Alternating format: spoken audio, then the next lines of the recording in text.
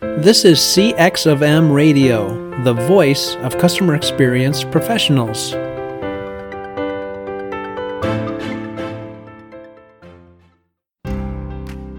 Welcome to People Talk. People Talk is about getting ahead at work, becoming a leader, establishing your personal brand, and motivating yourself and those around you. Hosted by Angela Hall, who has decades of experience working in the field of human resources, you can expect lively discussions about topics like workplace politics, dealing with difficult employees and clients, creating an inclusive workplace, and jump-starting your career. Here's your host, Angela Hall. Started. All right. Hello, and welcome to People Talk. This is Angela Hall, Associate Professor and Associate Director of Graduate Programs at Michigan State University. Today, I am thrilled to have one of our distinguished alums, Artie Miller, joining us today. He's coming to us from beautiful North Carolina, where I'm sure it is a lot more temperate than it is here in East Lansing, Michigan. So let me tell you a little bit about Artie. Artie has a bachelor's in psychology from Ohio State and a master's in higher education, also from Ohio State. And he got his master's in HR and labor relations from Michigan State University. As far as his work experience, he started off working in resident life at MSU, had a career at a good period of time at General Mills, where he rose to director of HR for supply chain operations, was VP of HR at Wells Fargo, and has recently stepped down as being the vice president of HR at Medtronic in their minimally invasive therapy group. And now, just as of October of 2020, Artie, who's still a young man when I look at him, he's gone into retirement, and he's opened up at least retirement from Medtronic, opened up his own consulting group, and it's called Lexington Legacy. And I'm going to have him talk a little bit about why he named his company that. And so I am going to stop talking because I'm not the interesting person here. It is definitely Artie Miller, and welcome to People Talk, where today we're going to talk about sponsorship and how it is different from mentorship. Thank you, Artie. Thank you, Angela, and good morning to you. It's always interesting hearing one's background, thinking about where I came from, which touches to your first question. Lexington Legacy HR Consulting. As you mentioned, I recently retired from Medtronic, really from the corporate side of my career. Medtronic, as you mentioned, Wells Fargo, General Mills, and before that, Michigan State, and actually also Denison University. Oh yeah, I'm sorry, I forgot that. Denison too. You have so many things that it's too much to list. Well, it's just kind of the path of life. But that path of life started in a pretty impoverished community in Cincinnati, Ohio. And I named my consulting company Lexington Legacy because I grew up on Lexington Avenue. And I wanted to really keep fresh in my mind, and also, where appropriate, be able to tell the story of how one can rise really from poverty into, I would say, a pretty successful corporate career through really community helping, opportunity through programs and government policy, a lot of hard work, mentors and sponsors along the way, and really a commitment to dedicating my life to fulfill my purpose in life. So that's why I named it Lexington Legacy, remembering those roots. And, as I retire from corporate life, looking to give back in ways that really can help others grow and develop, help corporations be successful, particularly when it comes to diversity and inclusion and equity initiatives, because I really think that that is a key to corporate success, leveraging the breadth of talent that the world really has to offer. And you can only do that if you have a diverse and inclusive environment. So that's a long answer to why I named my consulting company Lexington Legacy. Well, that's great.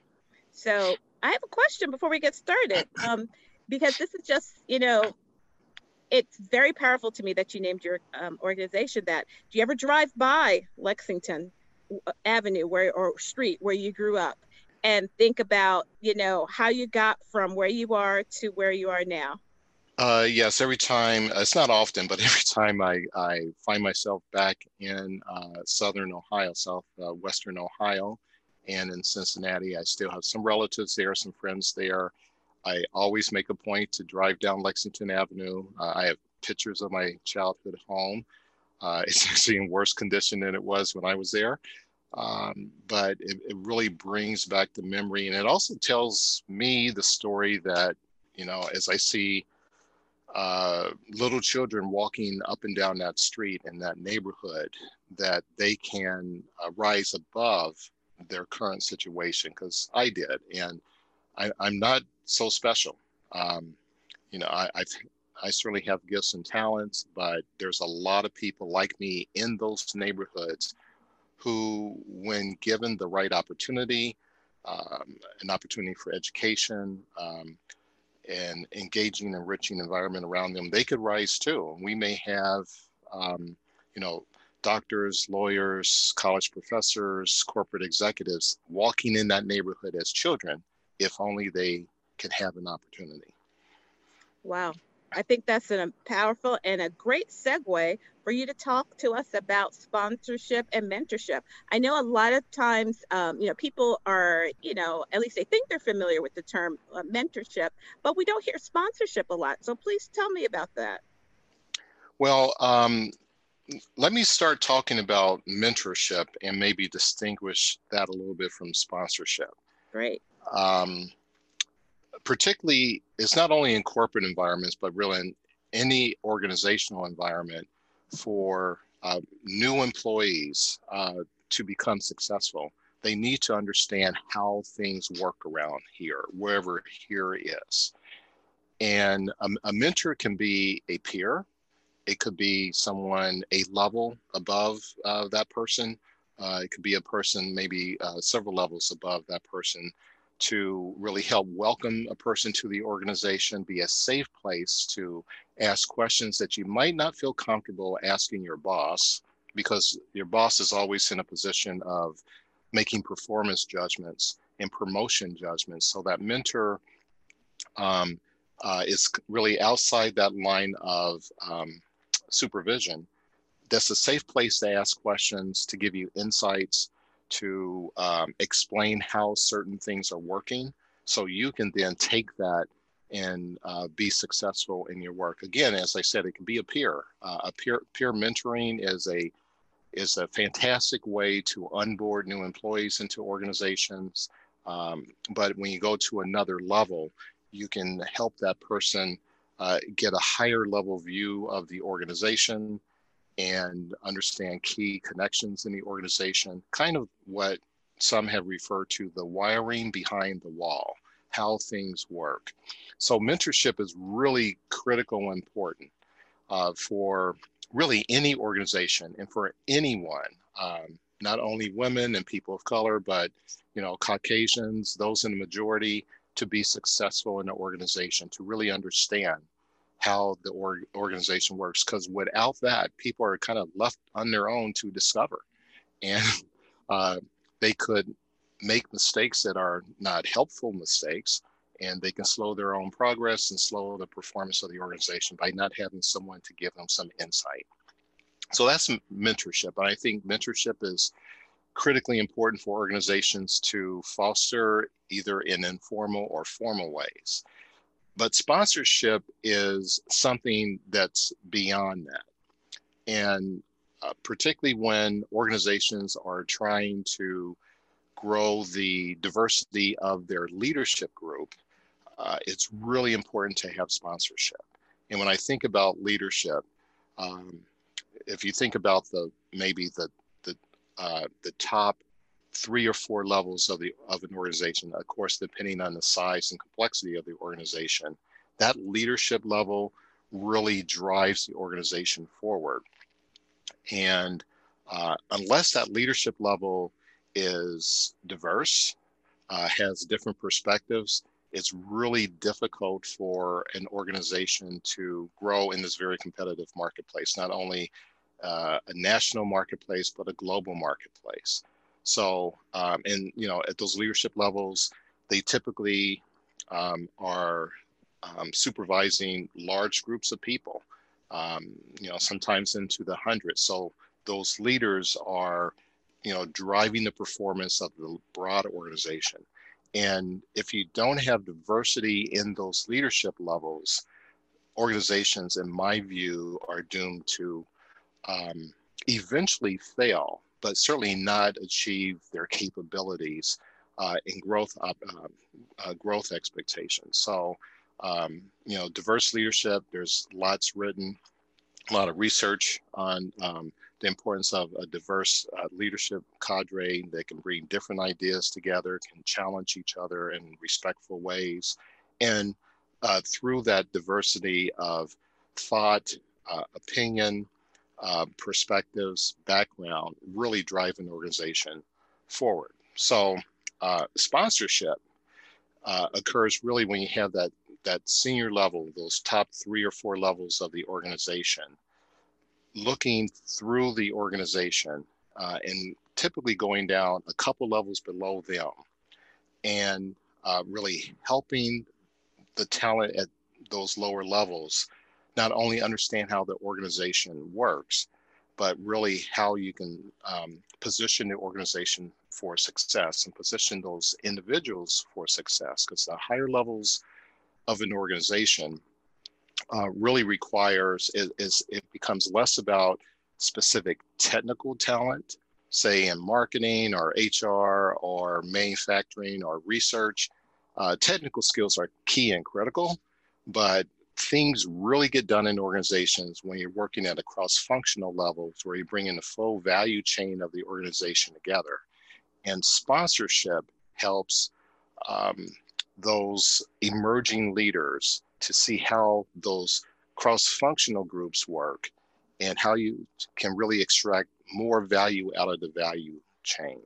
And that requires a senior person helping those more junior people understand that intricacy of the organization. That's just one aspect of sponsorship. What I think that's maybe different also from sponsorship and mentorship is, mentors are, they're helpful, they provide counsel, they give you insight, but sponsors really take on a deeper role in career development. They really help advocate for that next level of talent, and they really open up their own networks. So that more junior talent can really get to know senior leaders across the organization and speak for that sponsee. That's not a new word, but it's a word that's kind of in the literature. The sponsee really speaks for that sponsee when the sponsee is not in the room, say in a talent review or in a project planning meeting or a strategy meeting when others are looking for, who's the right talent that can deliver on something. That person is speaking for that sponsee. That sponsor is speaking for that sponsee, opening up doors and being vulnerable.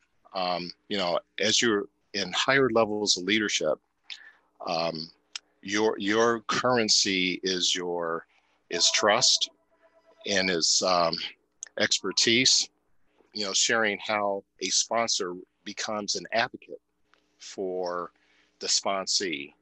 And as they open up their network, and I think I was speaking of, the currency of leadership is trust, it's insight, it's knowing who are the key and right people in the organization to get things done or who can be a resource for someone. A sponsor opens up their own network to their sponsee. Now that requires high levels of trust. The sponsor has to really believe in that sponsee.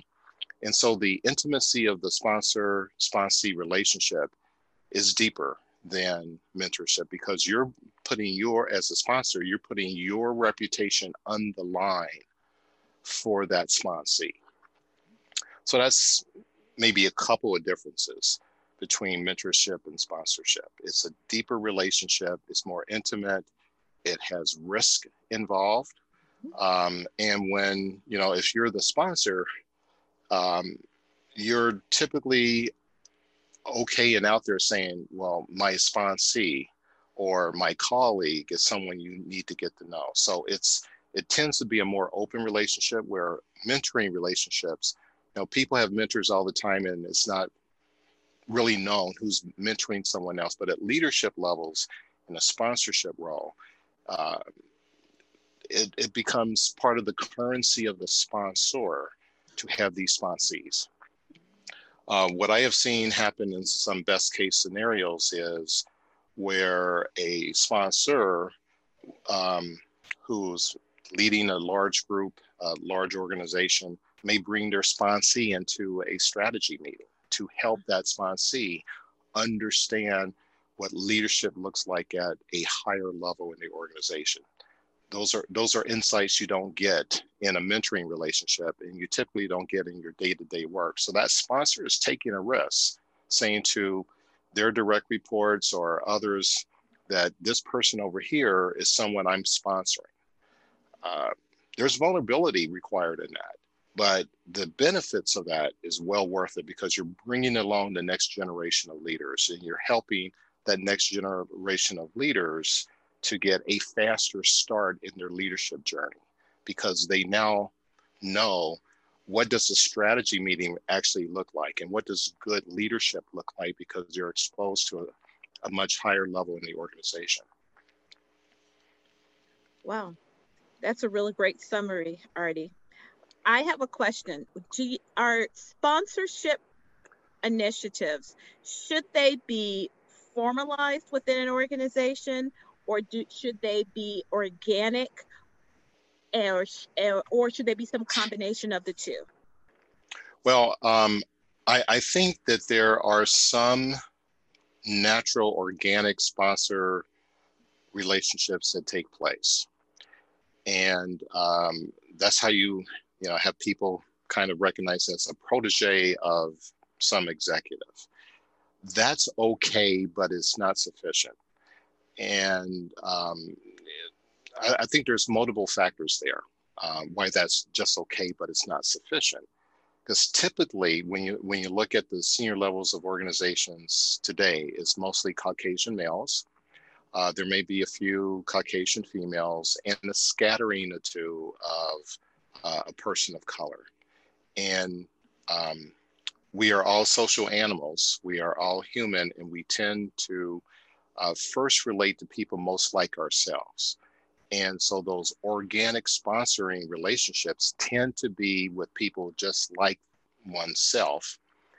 And while there's nothing wrong with that, those are natural occurring things in any organization, we will not improve the diversity and the capability of an organization if we kept it just to naturally occurring organic relationship building. Because, the person that went to my former institution, we lean toward our alumni organizations or fraternal organizations or people from the same part of the country.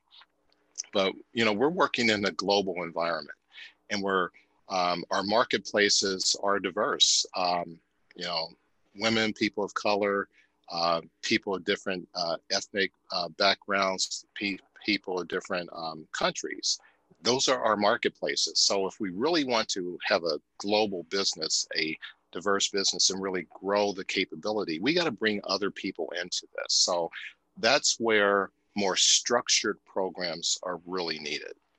And that's where an organization makes the commitment of time, effort, energy, and dollars to formally structure a sponsorship program, and ensure for appropriate nominations to the program to ensure that it's a diverse group, that they're highly talented people, and to make sure that the sponsors are well equipped to sponsor across gender, across race, across different ethnic backgrounds. Because unless you pick the right sponsors, you may have relationships that are not as intimate, trusting, and one could actually cause damage without the appropriate structure to a program and training and development of those sponsors and the sponsees. So I think both is fine. There'll be some naturally occurring ones, but it's not sufficient for today's marketplace. I'm chuckling to myself, Artie, because after I talk to you, I go into class with my grad students, and we're covering a case that addresses this issue. And what I want them to glean from the case is that we need a formal program so that people of color, women, any historically marginalized group, or even just a person who's just a shy wallflower, that they get the attention, the sponsorship that they need, and that nobody is left behind. Right. Well, great, yeah. Great. In the few minutes we have left, I want to ask you, Artie, what do you think are the key elements of a good sponsorship program with respect to promoting diversity, equity, and inclusion initiatives? What are some key things that you'd like to see in a program like that? Well, I think it starts with selection. It's selecting the right potential sponsee and the potential sponsor to ensure for the sponsee that they have the aspiration to grow and develop their career. They may not know the answers to all those questions yet, but we see some core potential in that person, and they are willing to do the work necessary in a sponsoring relationship. For a sponsor, they need to be culturally literate. They need to be able to, depending on what the program is, a male working with a female or a female sponsor working with a male, and have an appreciation of there are some differences, and there are some things that not necessarily bad with those differences, but there's a recognition. And same when it comes to ethnic and racial diversity, that there's a recognition that there is unconscious bias or implicit bias in organizations. There is institutional racism, and it's not to sweep that under the carpet, but to be aware of it and be willing to have those conversations. So when you have that sponsor-sponsee conversation, they could talk about difficult issues. There's no right answers to a lot of difficult issues, but you can have the trusting conversation and value the other person's perspective, because from that trust comes the relationship, and from that relationship comes the sponsor willing to advocate for that sponsee. So selection is key and critical to be culturally sensitive for really both groups. The other is picking the sponsors who have enough organizational cachet that they really know how things work. So sponsors should be people who are well recognized as developers of talent. They have the ability to have in a track record of growing talent across the organization. And they also need to be known as a person that is among the best leaders in the organization, because that sponsor may need to pick up the phone and call their another senior person in another part of the organization. And first, the phone call needs to be answered. Sometimes that wouldn't work with the wrong sponsor. And that person's judgment and talent based on their performance track record brings credibility to that sponsor's advocacy and opening doors for their sponsee. So you really have to have the right leaders as sponsors that have the organizational clout to help get things done.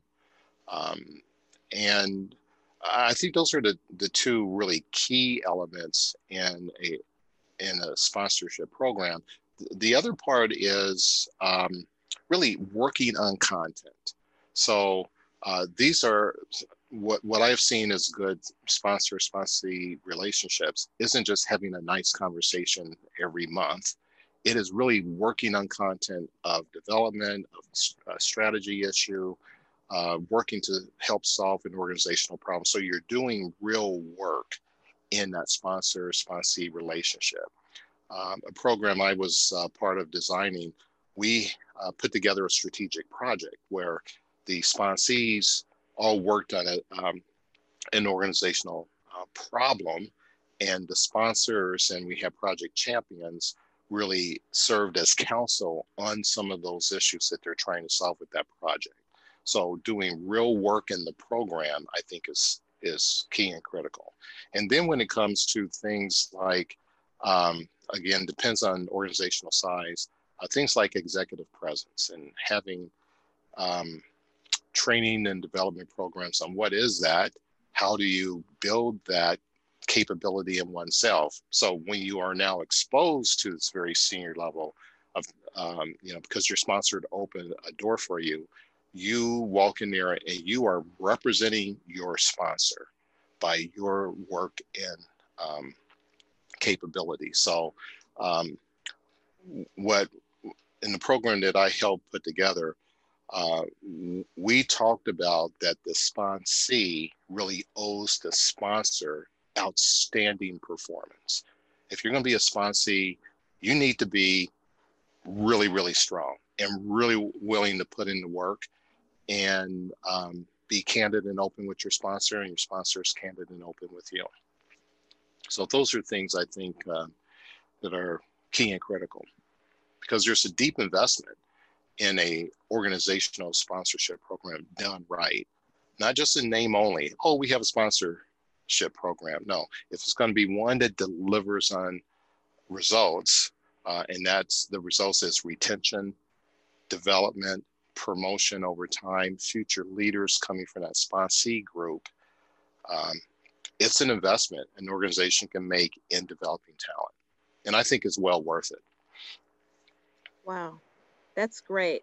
I have so many more questions, and I know that our listening audience really appreciates the information that you gave us, Artie. I know I'm going to beg you to come back and do a future show with us. Okay. We're at our time limit right now. So I'm going to thank you, Artie Miller. Thank you so much for joining us today. My pleasure. And thank you out there, our listeners, for joining into this episode of People Talk. We will have another episode coming soon. Thank you. Thank you. Have a good day. Thanks for listening to another episode of People Talk with Angela Hall.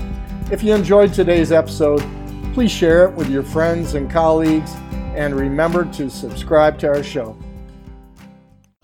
Thanks for joining us for this session of CX of M Radio. Be sure to rate, review, and subscribe to the show, and visit cxofm.org for more resources.